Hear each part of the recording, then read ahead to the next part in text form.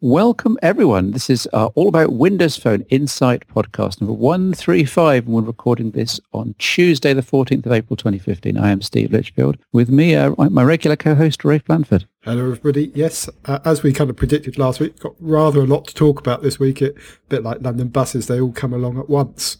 It was rather a frantic end of the week. What with there was a Microsoft press launch on the Thursday with two devices, which we'll talk about in a moment. Followed by the latest build of Windows Insiders, Windows 10 Insiders, which with a much wider device pool this time, Rafe. So I've put it on our 1520, and it's also the 635, which we've got on the go. I'm assuming you put it on at least one device as well, and then we had all the fun of playing with that. Yes, I got it onto a 635, I think it is, rather than a 630. I want to get it onto another device or two just to try it out in the different resolutions. It's still very much in beta, but I guess we'll talk about that a little bit later at the end of the show. I guess it's also worth saying we promised you last week to go through some kind of listener questions. I suspect we may run out of time in this week's episode, but we haven't forgotten about it, and we will address some of them in a future episode. So if you do have any, let us know. We may well come up with a couple that kind of address the topics that in this week's show. And we have had a few comments in various reviews and gallery articles, so we will be addressing some of those, not by name, but I just wanted to highlight that before we dive into the two big devices, which when we say it was a launch event, we should probably clarify and say it was a UK launch event, which is always interesting because you get a different flavour of information, I think it's fair to say, than the formal kind of global device launch that will either happen through something like Lumia Conversations or at an event like MWC. And so you hear about some of the marketing for the local market. So we'll certainly touch on those. But I think what most people are going to be interested in, Steve, is hearing about what you think about the Lumia 640 and the 640 XL. Well, they're very much sister devices, but there is a noticeable spec bump as you go from one to the other. Not necessarily in terms of chipset, but in terms of the screen technology, the camera, the sort of things I tend to be interested in. And not surprisingly, of the two devices which we received for review, the 640 XL definitely caught my eye as the one that was really something different, and certainly something different to the rest of the market. Now, you can get, in fairness, cheap phablets from no-name or little-known names from Asia running Android, but they tend to have not really the same quantity of support and the same quality of support as you do for, in this example, Microsoft. And the Lumia 640 XL with a 5.7-inch screen, which is full clear black display polarizers, a pretty good speaker, a very surprisingly good camera, I have to say, excellent solidity, build quality. All of that for £180 on pay-as-you-go. I think I've set sort of lower than that actually in some places in the UK. I just think that's terrific value and not really paralleled in much else in the market. I think the 640 XL is, for me, certainly the more interesting of the two devices, which is why I reviewed it first. I agree with you, honestly, but to give a bit of a shout out to the 640, it is a significantly cheaper device, and I think it will be the one that sells in bigger numbers because that its 5-inch screen is just going to be a bit more approachable for most people. I do think it's interesting. We haven't seen a lot of activity in what I'd call this low-end phablet space. I mean, actually, it's still a mid-tier device. I mean, once you start having big screens and stuff, the cost will inevitably go up a bit. But you're right. I mean, if you look at the device, Samsung, I think, being the case in point, who have always produced a lot of devices in different variants, there isn't anything broadly equivalent that's not going to, at least something that's going to be available globally in quite the same way that 640 XL is. I'm sure actually the 640 XL will prompt some of the others to have a look at this space again. I suspect the first time it happened, these kind of cheaper large screen devices, there wasn't quite the interest there, not in the same way there was for phablets at the higher end of the market, things like the 1520 or the Note 4 or even the iPhone 6 Plus. And, the kind of the budget ones, people kind of skipped over because most people looking for, that kind of device weren't necessarily interested. I do wonder whether it will make a bit of a comeback, and it's probably worth saying that there are some of these devices that are kind of region specific out in Asia, from a couple of the Chinese manufacturers. So it's perhaps a bit misleading to say they don't exist at all. But the 640 XL, I think, is unusual in being pushed in some of the Western markets. One thing I wanted to pick up on there that you talked about there, sister devices and the naming scheme. It's really great to see Microsoft switch away from doing the 1320 and the 1520 and obviously the 640 XL is the successor to the 30 and 20, and I guess to a lesser extent the 625 as well. That naming convention makes more sense, but there is I think maybe a slightly misleading or misconception here that they are sister devices. One is not the big screen version of the other. The core specifications like the processor and the RAM are the same, but as you sort of suggested there, the camera, which I guess we'll come to in a minute, is significantly better, and I think the quality of the screen's also better on the 640 XL. That shouldn't really do down the 640 because it's also a very capable device, and its pay-as-you-go price is sort of £99 here in the UK, and potentially even lower as a pay-as-you-go upgrade. So fantastic value for money. It's certainly giving the 735 a race for its money in terms of what's the best value overall Windows phone is. I think the 735, because it's been available a bit longer and the price has dropped a bit, probably still edges it, but really interesting device. But I mean, was there anything, you mentioned the camera there, Steve, on the 640 XL. Did that stand out in particular for you? I guess it did partly, because of my own interest, but also I was caught by the fact that they actually went to some lengths to say this has got Zeiss optics. I mean, you don't normally say something in a mid-tier device. You just say, okay, it's got a 5 megapixel and 8 megapixel camera. In this case, a 13 megapixel camera. Okay, there are plenty of 13 megapixel sensors out there, but it's got, quote, Zeiss optics. And that just shows there's been a little bit more care taken in how this thing's been put together. And it does show in the results. I mean, plus, also caught me by surprise, and very, very much related, is the fact that they've got the full Lumia Camera 5 software suite on board, which I really wasn't expecting at this price point. So you could take all the rich captures and adjust the HDR effects after the fact and the latest image processing algorithm. So add that to the Zeiss optics and a 1/3-inch sensor. I mean, again, this is a low to mid-tier device, effectively, and you're paying a bit more than the budget end because it's a phablet. But in that frame, you've got the camera, which is actually surprisingly good. And I've been testing the HTC One M9 for the phone show at one of the top Android flagships. And, the One M9's camera and the Lumia 640 XL's camera, same size sensor, same resolution sensor, and there really isn't that much in the difference in the results. And the M9, of course, I know it's metal, but it costs 4 times as much. Repeat, 4 times as much. And I was just blown away, really. Maybe the M9 camera is slightly underperforming. Maybe the 640 XL is really, pushing the limits of what Microsoft and the ex-Nokia engineers can do, but I was just enormously impressed by it. There's no OIS there. I guess that's the one minor thing, but you can't have everything, and I'm certain there's so much in the 640 XL that I just couldn't fail to be impressed overall. Yeah, I would echo that. As with the 735, which impressed me for its camera capabilities, here we've got a really top-end kind of camera technology, and as you say, taking away a few bits, and there's no dual LED flash is another good example where it's lacking is probably the right word, just not specified to the top tier is probably a better way of putting it. Yeah. And so, particularly if you're taking it in good lighting conditions, honestly, you're going to start to struggle to tell the difference between this and a high-end device when we're talking about typical, photo usage, the odd social media or bit of memory capture, and talked about it before, printing out at 6x4. Honestly, it's surprising how good this has gotten. And I think we'll see this echoed in the future in the kind of the next 18 months. I think more of the mid-tier and the low-end device will get like this. But just it's kind of this attitude that, yes, these components do get pushed down to the lower-end devices, but seeing it actually in a device does make you really realize that and believe it.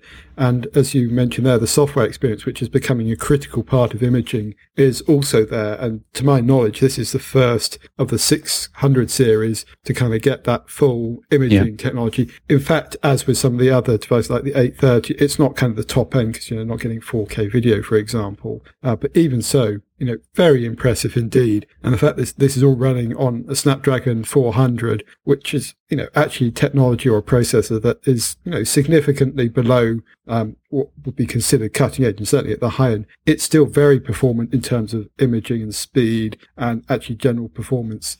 Really, really impressed by this. I'll also give a shout out to the fact I like the fact that they've continued playing with a couple of the colours. So I've got the orange version, for example, of the 640 XL. Not to everyone's taste, but there is now a blue version as well, and that's pretty attractive. The other thing I think is really worth talking about is the glance screen. And again, we're getting this. I guess we got it on the 620, but then it was missing from some of the other devices, and obviously from the 930, which we talked about ad infinitum. But great to see glance technology on these devices as well, and that's both the XL and the sort of 640 version. Yeah, absolutely. I mean, it's glance functionality, but on an LCD screen. So you do have kind of my bugbear, which is at night you glance across at your phone and the entire backlight, okay, it's only on about 1 or 2%, but in a pretty dark room, that backlight does rather kind of decrease the contrast for the figures, the vital figures the time you're trying to make out on the screen. So it's not quite as sort of wonderful as glance on something like the Nokia Lumia 925 or the 1020, but it does work, and you do get notifications, and I suspect once I've configured, I'll probably get the weather as well. Yeah, I mean, again, it's a kind of the choice that you make, and there is obviously a compromise and a bigger one on battery life here than you'll typically see with glance on other devices. The other thing I like about the 640 XL is they've reduced the screen size from the 1320 from 6 inches to 5.7 inch. I think that just gets the form factor just right for the phablet size. You still get that boost to productivity that you get from the larger screen. I think this is a point you made in your review, Steve. It does make it very effective as a kind of a business class device, and I think you could apply this to both of them, actually. They're quite unusual as devices, and they have this kind of crossover appeal for both enterprise use. And I actually think the 640 XL will do better in the enterprise, and actually that's something that Microsoft said happened with the 1320, than it may do in the student market or the kind of I guess you'd say the consumer market. But it does have broad appeal in both. This isn't, just an enterprise device or just a consumer device. That's partly about the screen size, and I guess also there we should mention the inclusion of Office 365 as well. Yeah, absolutely. I only actually got this working after a few prompts in the comments, because I don't know whether you had a voucher or something in your box, Rafe, but we kind of knew that a year's worth of Office 365 Personal was included, but no mention to how to actually activate it. And it turns out you have to go and you have to look for a particular application in the store, find it, install it, run it, get redirected, get an email, click on the link in the email, get a code, paste the code, one fragment of a long code at a time into a web form on a PC or desktop, not the phone, which doesn't work. And after all of that, 20 minutes later, you finally end up with an activated year's worth of Office 365. So it does work. It's great to have it. It's good value. I do wonder how many end users and consumers will actually go through all those hoops and will either know to activate it or be bothered. But given that they've already got the basic Office apps and viewers already on the phone. Yeah, I think the value for here is clearly unlocking it on your desktop PC and your tablet. But I do agree it's a bit of a palaver going through it at the moment. The other thing that's worth pointing out, if you have an Office 365 existing subscription, if you've got a personal one, that's fine. It will add on a year to your existing subscription. If you've got Office 365 Home, which allows you to have more computers, it will actually try and switch your subscription to personal, which is obviously something you wouldn't like to do. Talking to Microsoft, they are kind of aware of the issue and they're kind of looking into it. But it just goes to show there's a bit of thought that is required when you're bundling in these kind of services and software. And I'd agree with you. I mean, there wasn't a card in my box. My understanding is there will be, when this is more generally available in retail, or at least there should be in most markets. Microsoft actually used the same thing when they were doing the Fitbit giveaway in the UK market. They had a kind of a gift app. It's fairly easy to find in the Windows Phone Store, but it would have been much better if it had been a bit more apparent. And ideally, actually, you want to kind of pre-install that app. I mean, it's interesting. On the 640, it's notable that Microsoft is starting to do a number of preloads for the UK variants, Barclays Ping It, and then there's a Gameloft hub.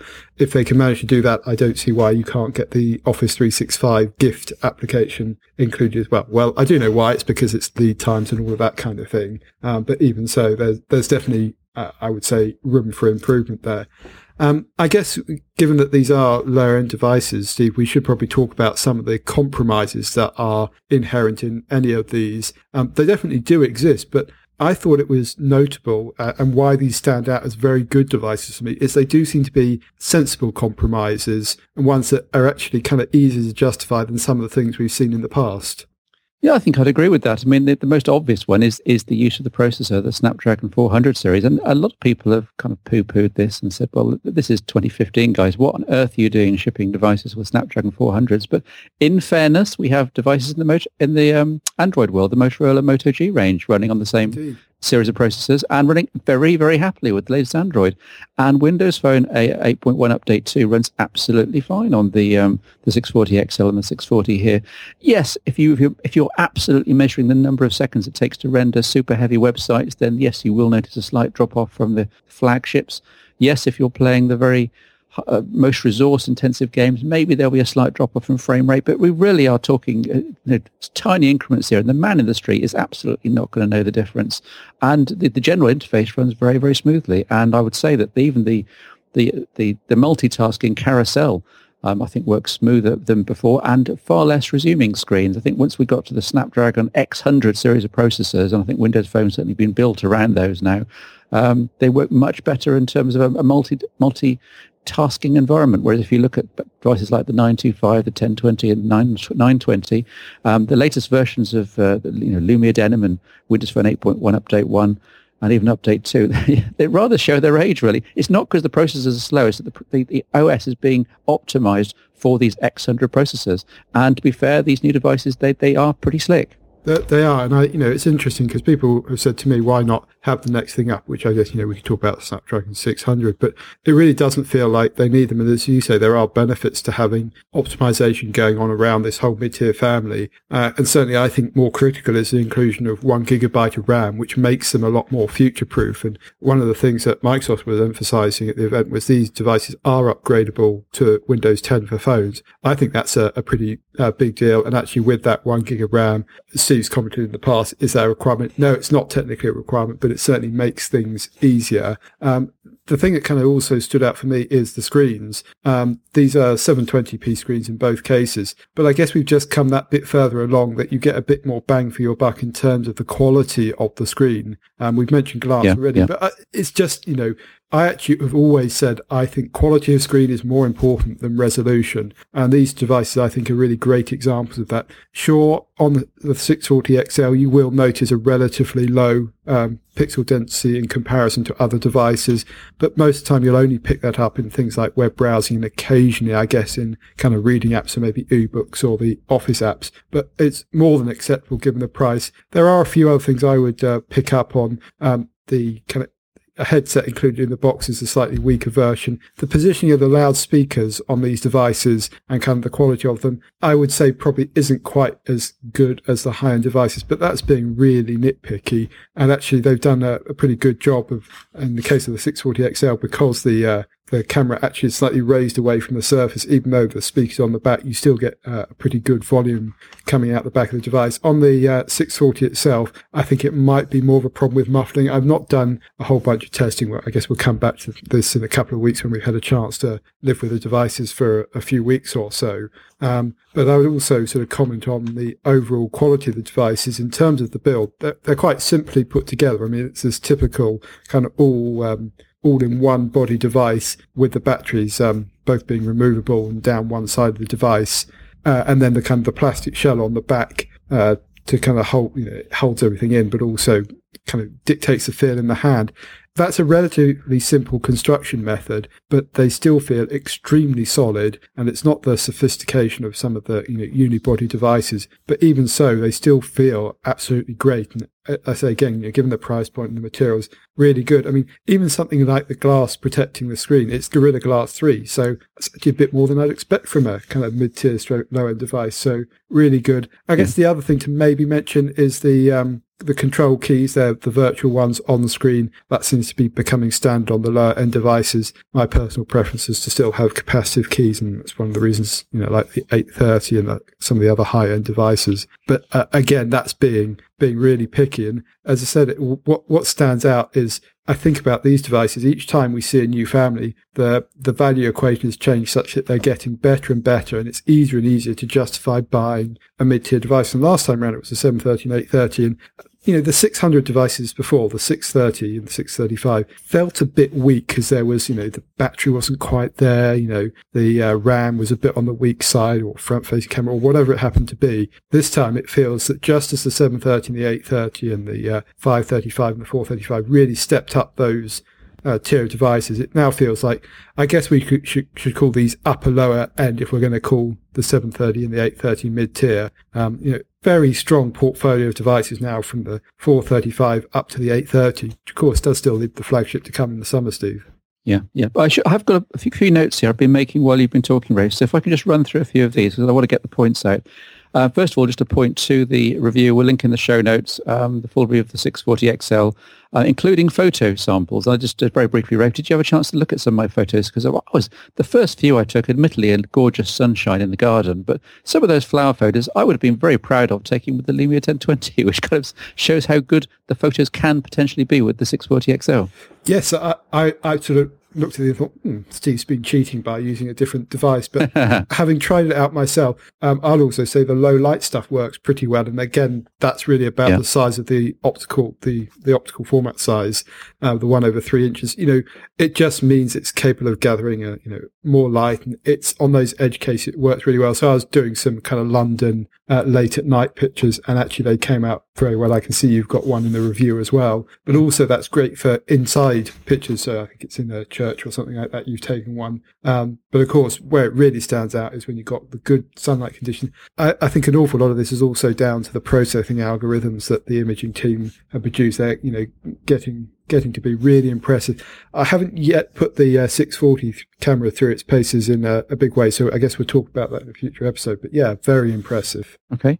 Second point, in terms of the form factor, yes, I was actually quite surprised by the holdability, if that's a word, of the 640 XL. And now, although it turns out my fingers aren't as long as other people's may be, because I can't quite wrap my thumb and middle finger around so that they touch with the 640 XL. In other words, I treat it as a two-handed device, i.e. as a phablet rather than the phone for that reason. But just as my 17-year-old nephew, who's I thought was he's a bit taller than me, admittedly, but he just picked it up casually, and his thumb and middle fingers touched. He could hold the 640 XL absolutely fine as a one-handed device as a phone. I think he was quite impressed by that. And I guess, as you said earlier, one of the main markets for this device is actually going to be into the enterprise businesses. And they had the actual physical verbal feedback from companies saying, we love having this device, the functionality and the vision for it, but it's just that tiny bit too big. And well, they've listened to the feedback, and they have made a device that is significantly smaller on the hand, yet the screen size is only 0.3 inches down. So yeah, a thumbs up from me on the form factor there. You have got some homework, Rafe. You mentioned there about the Office 365 Home. That there are some complications if you don't want to add on to that. And just to say that there are some comments in the review, in one of the review stories. We've done 3 or 4 in terms, including the gallery, so do go and look at those. But there are some comments about there. So, and I said, Rafe, question marks, if you can go off after the podcast and answer a few of those, because I suspect you are the as close as we can get to an expert on how all these Office subscriptions add up there. The screen technology. Now, this is very interesting. This is one of my bugbears, as you know. And the fact that there's an LCD screen means that the pixels are full RGB, i.e. red, green, blue, etc., etc. So that it may only be 720p, but that's 720 pixels, all of which are RGB. That's kind of equivalent to double a 1440p screen pentile. I know I'm stretching a point here. And the different pentile arrangements, they're the diamond, pentile, and I don't know, whatever, prism, whatever else they can invent. So there are ways of optimizing pentile displays, but it shouldn't be ignored, the fact that this is a full RGB display, and that Windows Phone has always been kind of optimized around squarish tiles, squarish UI elements, which actually you can't tell the difference whether it's on a 720p or a 1080p display, because the elements are square and they all map neatly around rectangular groups of pixels. So I had absolutely no trouble with the 720p on this 640 XL. And 1080p would have been nice, but if that meant bumping up the price by £50, because you'd also have to bump up the chipset to power the screen, I think they've made a very good choice in terms of the compromises. I agree, and you actually see something similar to this in the glance screen, where we talked about this earlier in the podcast. What you get, I don't think you can get Bing Weather or the health or the kind of other app alerts on glance screen, because there's limitations in the display memory on these specific devices. You will get the kind of the notifications and the time, which I think for many people are probably the key things. But that's a good example of the compromise on this device, which I think serves it perfectly well. But yes, I would say you're right. You don't notice it much in the UI, this 720p versus 1080p, which I've always felt is a bit of a red herring, especially on budget devices like this. I did notice it a little bit when I was browsing the web, where obviously you are seeing non-square elements some of the time at least. Yeah. But certainly in kind of the usual mode of operation, it's not going to be a big deal. And before people disparage the actual PPI, the pixels per inch calculation, I should just note that I think one of the Asian companies has just announced a screen, I think it might have been LG, it's something like 800 pixels per inch. And we're clearly getting into insane resolutions that no human eye will ever be able to see. And I think people should, just like with the megapixel race originally, I think people should just back off and take a common sense view. Is the screen nice and clear? Can you see it in all light conditions? Can you see the pixels? If you can't see the pixels, it doesn't really matter whether it's 300, 500, 700 or 900. And I think the screens are absolutely fine. This is also mentioned on that same topic, Rafe, clear black display, which I mentioned earlier. The 640 XL seems to have the full clear black display set of polarizers, i.e. just as good as on the Lumia 1520, which really surprised me again at the price point. The 630, I believe, had what I termed CBD light, just a simple linear polarizer, which was better than no polarizer and did reduce reflections outdoors somewhat, but wasn't as good as the full CBD. I haven't actually tested the 640 in depth outside. I did take a quick look at it and powered it on. It didn't seem to be quite as contrasty, so I'm guessing the 640 has the same as the 630 and kind of a CBD light. Yes, I think that's right, but we will try and get that confirmed for next week. Yeah, okay. And one final note before we rush on to other matters to do with these two phones. The finish. I mean, you mentioned the feel in the hand, and I don't know whether they'll change the finish for the different colours, Rafe, but I picked up the white 640 XL and the black 640, and both have a nice matte finish. Now, it's kind of hard to describe beyond that word matte, but it's both smooth to the touch and grippy at the same time, and it's a really, really pleasant finish. I loved it on the original 630 and indeed now on these two devices, and I just never felt I was going to drop these phones, as opposed to, for example, I just pluck a device out of the air, the iPhone 6 Plus, which I reviewed about 6 months ago, and I was forever in danger of dropping because it's just so smooth and shiny. So I know this is plastic, not metal, and I know metal is considered premium and exclusive, but I think that the finish on these polycarbonate stroke plastic devices is really top-notch. I agree, yeah. It's sort of grippy in the hand. If you are a fan of glossy, however, you can get, I think, both devices in a glossy white option. Otherwise, it is matte. And it's interesting, you talked to Microsoft in the past about this, and they said the glossy ones are always more popular on the shop shelves because they kind of look shiny and sparkly, I guess. But people often prefer the matte, or they rate them better after having owned them for 6 months. And I would certainly chime with my experience. I very much like the kind of the prettiness of my white Stormtrooper 920, but I did get a bit frustrated with the kind of the fingerprints it seems to attract. And so far, the 640 XL has stood up very well in that regard, despite being kind of quite a bright orange in my case. It's not obviously attracting too many fingerprints on the screen, maybe a little bit, sort of fairly typical for these kind of devices. But yes, just that grippiness, that feel in the hand. And I'm not sure whether it's slightly tapered in the size, but it just feels very comfortable in one-handed. Like Steve, I don't have anywhere near big enough hands to be able to reach across with a single hand, so it is very much a one-handed device for me. And if I'm honest, the 640 is actually pretty close to being two-handed as well, but probably says more about me than anything else. So yeah, that's some really good points there, Steve. I guess maybe we should just address a few things on the marketing side. Yeah. We were told that the 640 is kind of going to be the device that gets pushed more in the UK in marketing.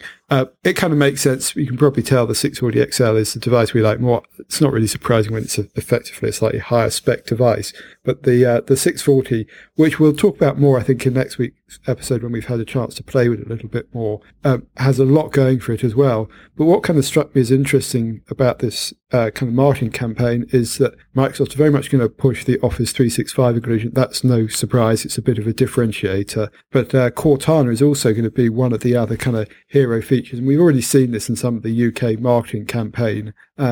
for other devices. But part of the reason for that is because Microsoft says it's where the future's going, and it's where they see the future going. So despite the fact that the voice features of Cortana aren't actually used by all devices, it is kind of emblematic of what Windows Phone is about. And it's the simple things like being able to start an app or that remind me to do something. And actually, to be fair, that's the Cortana functionality that I use on a regular basis. And so we're going to see that pushed in the TV, in what is referred to as the 360-degree advertising campaign. That just means it's going to be kind of advertising in newspapers, magazines. It's going to be on the TV, in cinemas, and then obviously digitally online on the web in both kind of desktop and mobile web. And those messages around Cortana, also the camera actually, and Office 365 are going to be some of the big things that get pushed. That makes a lot of sense to me. It's kind of joined up, and it also makes you think of the kind of the wider Microsoft service offering. And this is probably the critical thing now. These devices are absolutely commoditized from a hardware point of view. So, where does the value come from? Where does the differentiation come from? And it is a lot of it is to do with the tie-in with the wider Microsoft ecosystem. And even if that becomes available on other platforms, it's still this idea that you get the fully integrated, the best package on the Windows Phone devices. Because of course you won't see Android device manufacturers or Apple promoting things like Cortana or Office, even if they are available on their devices. And so, in the first instance, those marketing messages become very important as reasons for why people will buy devices. Microsoft UK also going to continue the pattern of putting live devices into stores where possible. It's still not going to be every store, but they are finding success with these pods that they put in, which are basically kind of display units that are specifically for the Lumia devices. You can see them in a lot of the London stores. As you go out into the rural areas, you're less likely to see them, and I think they don't always get updated quite so quickly. They're in Taunton. I was in Taunton today in Somerset, and there was a Lumia pod with quite a few Lumias and live and playable. Oh, well, if it's reached Somerset, it's probably reached everywhere. Then absolutely, a little unfair, but because I know in some parts of the rural southeast you don't always see these things. And to be fair, it tends to be in kind of the bigger chains. You don't get these so much in the independent retailers. But it's interesting, and for anyone who's been into a shop, they'll know that actually seeing the devices live makes a tremendous difference. It's very hard for us to kind of appreciate this as people who kind of get the devices, and I think a lot of people listening to this would end up buying online or be very informed before they even step into the shop. But you have to kind of think of it, particularly from these kind of devices, from the perspective of someone who's not quite sure what they want and may well have seen something about Office 365 being included, think, oh, that sounds like an interesting idea. I think the cynics or skeptics amongst the audience will probably go, but you have to renew after a year. And yeah, that's absolutely right, you do. But you're still getting what's effectively £60 of value with these devices. And so with something like the 640, you could think of it as the device costing 40 quid if you were going to buy Office 365 anyway. And it was kind of interesting to hear some people talking about the fact that, well, actually after your year's up, maybe you think about buying another device. Now that assumes that this kind of Microsoft offer continues, which I don't think is necessarily guaranteed. It'd be interesting to see how successful it is and whether we see it repeated for other devices. I've got a pretty sure bet that we're going to see quite a bit more of this kind of thing, because it seems like a natural way to kind of push the devices. Maybe if they got really, really successful, that sort of thing would go away. But I think we'll see it particularly also on the high-end devices because there's obviously a bit more room for it there. But yeah, that whole kind of push on the marketing side, it's always interesting to hear about that when you get to speak to the Microsoft UK folks who did a good job of actually introducing it and talking about it. So I think that campaign, which will be starting shortly, will certainly be one to watch out for. And as I think we all know, it's a vital part of selling phones now. Yeah, and I was rather dismayed to find that the Lumia pod was right at the back of the shop, behind wall after wall after stand after stand of Samsung and Apple. But I guess you start small and you grow from there. But yeah. Reflects the reality of the market as well. I mean, you see the same thing in all the other stores, but as you say, you have to kind of make this progress slowly. And I think having those live devices and the pods and presumably the training that goes along with them is going to be an important first step if you're going to try and grow the Windows Phone sales. And certainly on the evidence of the mid-tier devices we've seen, I think actually these devices, more so than the 530 and certainly the 6 series that went before, are really attractive because they're in kind of that sweet spot for pricing. If you're looking to buy a phone for between, say, £40 and £70, which things like the 435 and the 530 typically fall into, I'm not sure how much you're going to get into the full smartphone experience, but there are plenty of people who want a capable smartphone, want to do a lot with it, are willing to spend a bit of money, but don't want to go right up to the top end, and maybe not even into the mid-tier, 735 or 830 territory, but £100 for the 640 and maybe pushing the boat out if they want to get a phablet device. It becomes really interesting. So I don't want to make a prediction about what this will do for sales numbers, but I think certainly in the UK and potentially other Western markets, it could do very well. I think actually it's going to be the effect on the enterprise market. The reason for that is that businesses like having a range of price points and a range of different devices. And, you can't equip everyone with a 930 and you probably don't want to equip everyone with a 535. And these do feel like really very solid, kind of low end, but just a bit up from the bottom devices. And I think most people would be pretty pleased to be handed one of these as a business device compared to something like the 535, where they might grumble a little bit about it being a bit too low end. Staying away from the budget for a moment, let's enough of that. Let's go to the high end briefly, because I have got Windows Phone 8.1 Update 2, Repeat 2 on my Lumia 930, and you're going to say, how did you do this, Steve? How do you do that? Because I'm pretty sure I listened to a presentation that said it was only going to be available on select US devices and maybe a few other things when I was listening into Microsoft last week. Well, the secret is, and many people will have picked this up in passing, as part of the Windows 10 for Insiders preview, which anyone can sign up for. You just have to tap through a few steps, install an app, etc. The usual rigmarole, let it reboot a few times. But as part of that install, which it isn't actually available for the 930 yet, and that turns out to be a good thing, but it includes an intermediate step, which is to take devices from 8.1 Update 1 to Update 2. And from Update 2, they could then go to Windows 10. And of course, for the 930, this is ideal. For the 830, 735, whatever, it's a very risky business because you have to get the first step in and then kind of quickly cancel before Windows 10 takes foothold on your device. And that might be a bit hairy. But on the 930, it's not actually provisioned for Windows 10 yet. They've got some display scaling issues, apparently, which is perfect because you can sign up as if you want to go to Windows 10, let it do the intermediate step and say, no, it's fine, we're stopping there. Windows Phone 8.1 Update 2. And there are quite a few improvements that are worth noting. It's not as big a difference as going to Update 1 in the first place. I think that's fair to say. But I've put a feature up on the site today as we record this on the Tuesday, listing just some of my experiences with, for example, Bluetooth keyboards. The Bluetooth keyboard support isn't absolutely perfect. It's not rock solid, but it does work, and it does mean you can, for example, go out and about and edit a Word document on a physical keyboard, which you couldn't do up till now on Windows Phone. Unbelievably, yes, I was doing that on Symbian in 2005, but let's not go there. The various other small points, small improvements have been listed in the article, but the one I wanted to come to you with, Rafe, is the fact that I've kind of spotted that Internet Explorer seems a lot faster, and I'm just wondering whether some of the rendering engine improvements for, Project Spartan and Windows 10 and some of the optimizations there of the rendering engine might have made their way into IE for this update too, because blow me down, I think IE is a lot speedier and faster. Oh, it's interesting. Well, there's not anything that I'm aware of, and I don't think Spartan would be in this update too. It wouldn't surprise me if there's kind of under the hood or not very much talked about upgrades for IE itself, because that's an ongoing kind of development process. And obviously there are you have a shared core now between Internet Explorer on the phone and on the desktop. So it may be that some of the technology got put in there, and actually there is, as you sort of hinted at, there going to be a bigger update with Spartan. But I'm not aware of anything there, but I'm going to have to try that out and see if I can run some tests myself. The other things about Update 2 that I think are worth a mention, there's one very little one, which is just that when you get to the bottom of the start screen, there'll be a little bit of text saying all apps and an arrow pointing to the right. It may seem like a kind of trivial thing, but it just makes it a little bit obvious how to get to the app list. And for people that are new to Windows Phone, I actually think that's really helpful, because it's one of those lessons that you do. It's one of the things you just have to know about Windows Phone, that you get at things by doing that. And I'd also say the improvement to the settings app, which are kind of hinting at what's to come in Windows 10 for phones, whereby it's actually now sorted into categories, and by clicking on one of the categories you can then quickly jump between them, kind of a bit similar to the way you have the letter listing in the apps launcher. That's a nice little touch.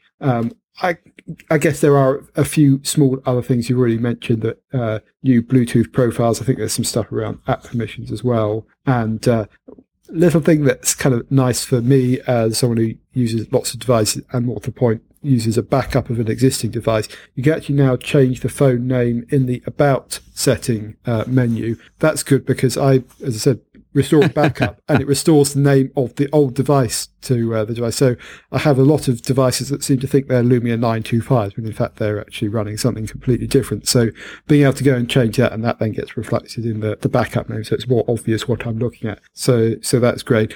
I believe there's also some support for additional regions for Cortana.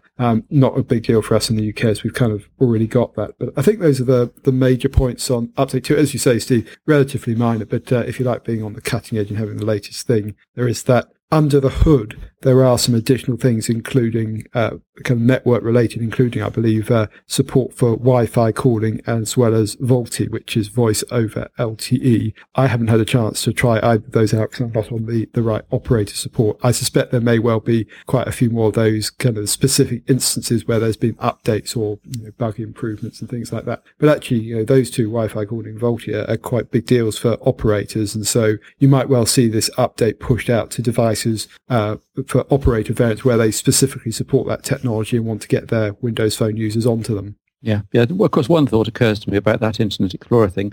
Part of updating a Windows Phone involves basically creating a new sort of version of the OS, a new system installation, and then migrating all your data and apps and settings across from the old area of storage into the new area. So I'm just wondering, maybe it's the new shiny browser effect where I'm starting with an empty cache and an empty history, and that's part of it. So I think this will definitely need us to test update 2, but on the 640, the 640 XL, and in my case on the 930 over the next few weeks and months before we can really say whether the browser is actually faster. But I'm just saying it's quite a pleasant experience so far.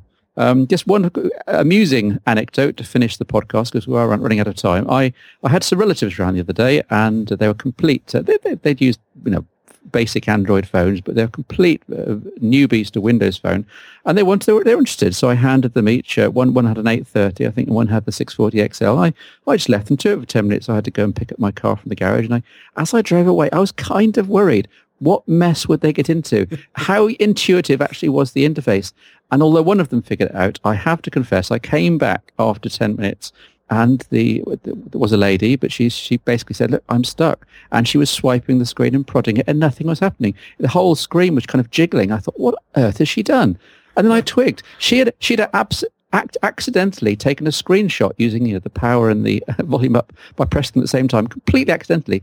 And she was basically looking in the gallery at a screenshot of the start screen. So she would be tapping icons and trying to swipe things and nothing would happen because it was an image. She'd taken the screenshot, was trying to interact with the screenshot, and I despair. I guess that's really an outlying fluke, but it just shows the sort of pickle that people can get themselves into without a little instruction and a few pointers as to how to operate these things. Indeed. Well, as you say, we're running out of time on this podcast. We were going to talk a bit about the new Insiders build for Windows 10 for phones. We're not going to do that now, apart from to say that it is available, and as we kind of hinted at earlier, it's available on a much greater range of devices after the partition stitching issue was fixed. So you can get it on almost all devices, with the exception of a few things like the Icon and the 930 and a few variants around the places. I would still say it's very much in kind of alpha. There are big chunks missing, one of which actually is the Office app. So it's certainly not really suitable for being your kind of mainstream device. If you've got a backup, you might want to have a play with it. There are things like Project Spartan, that's the new browser, the new mail and calendar, those universal apps, updates, I think, to the phone and messaging apps as well, and people and maps. And there's some updates for the UI in terms of the app switch and things like that. I think there's also some specific optimizations for the large screen devices, hinting at actually what's going to be in Windows 10 for kind of small tablet devices. But we're going to have a bit of a play with that over the next week, and we'd encourage those of you who are feeling experimental and have a spare device, not your main device, to have a go to, and we'll talk about it more in the next podcast. So if you've got any questions, let us know. I guess we can also share some more experiences with the 640, having probably loved the 640 Excel to death in this particular podcast. Yeah, and I would like to chat in the next podcast about some other elements of Windows 10, including the maps, which you mentioned there. Just, of course, there's the question of, who's writing the code, where's the data coming from, and there are various probably popular discussion topics we can go into from there. But in the meantime, I will say goodbye, and I'll catch you next time on the Insight podcast. Bye for me. And thanks, everyone, for listening, and goodbye from me too.